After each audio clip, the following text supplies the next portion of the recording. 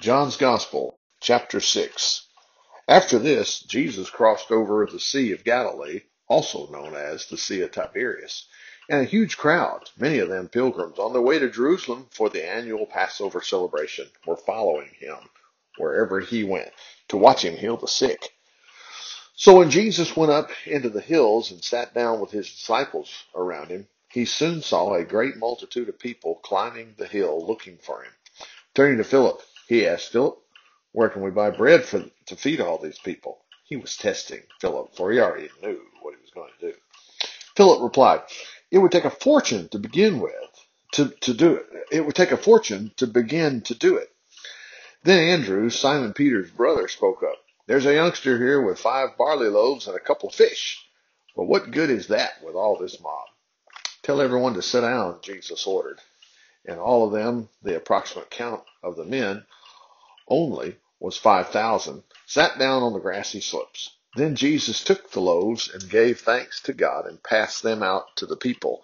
Afterwards, he did the same with the fish, and everyone ate until full.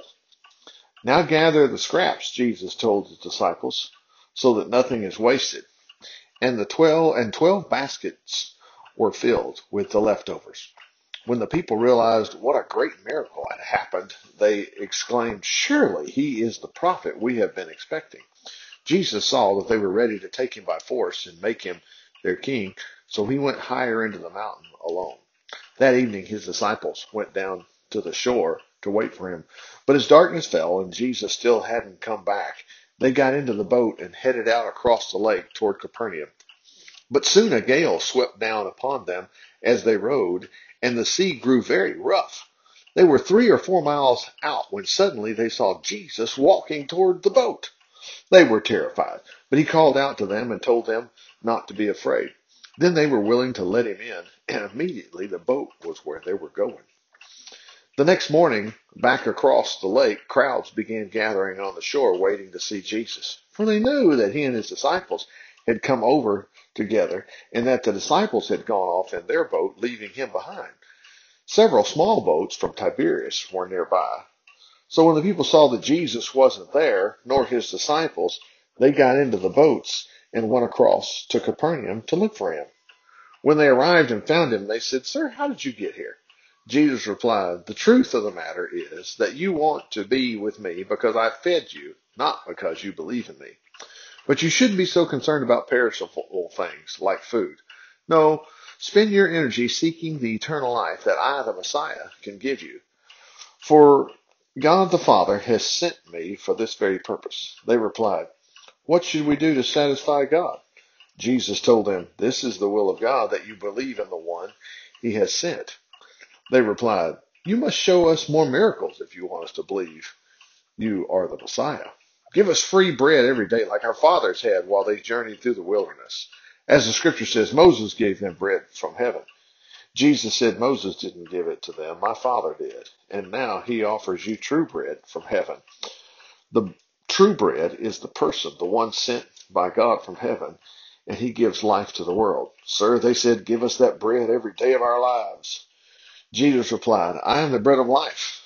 No one coming to me will ever be hungry again. Those believing in me will never thirst. But the trouble is, as I have told you before, you haven't believed even though you have seen me. But some will come to me, those the Father has given me, and I will never reject them. For I have come here from heaven to do the will of God who sent me, not to have my own way. And this is the will of God, that I should not lose even one of all those he has given me, but that I should raise them to eternal life at the last day.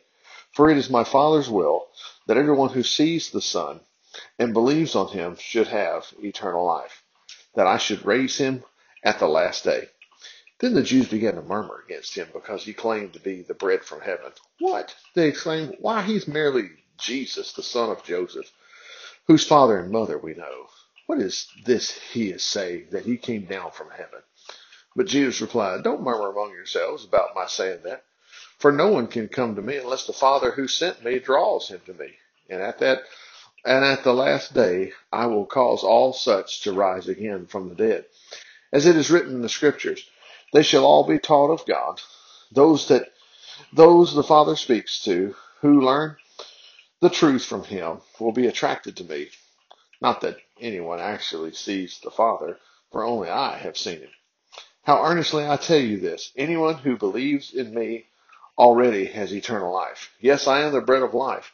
When your fathers in the wilderness ate the bread from the skies, they all died. But the bread from heaven gives eternal life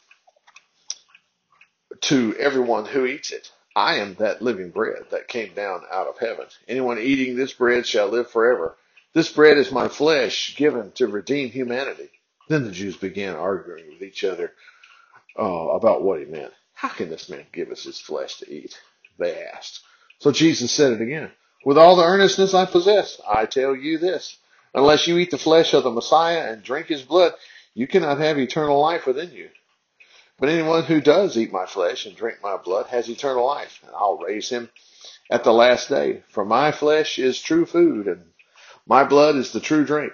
Everyone who eats my flesh and drinks my blood is in me, and I in him. I live by the power of the living Father who sent me, and in the same way, those who partake of me shall live because of me. I am the true bread from heaven, and anyone who eats this bread shall live forever and not die as your fathers did, though they ate bread from heaven. He preached this sermon in the synagogue in Capernaum. Even his disciples said, this is very hard to understand. Who can tell what he means? Jesus knew within himself that his disciples were complaining and said to them, does this offend you? Then what will you think if you see me, the Messiah, return to heaven again? Only the Holy Spirit gives eternal life. Those born only once with physical birth will never receive this gift. But now I have told you how to get this true spiritual life. But some of you don't believe me. For Jesus knew from the beginning who didn't believe and knew the one who would betray him. And he remarked, that is what I meant when I said that no one can come to me unless the Father attracts him to me. At this point, many of his disciples turned away and deserted him. Then Jesus turned to the 12 and asked, are you going too? Simon Peter replied, Master, to whom shall we go? You alone have the words that give eternal life, and we believe them and know that you are the Holy Son of God.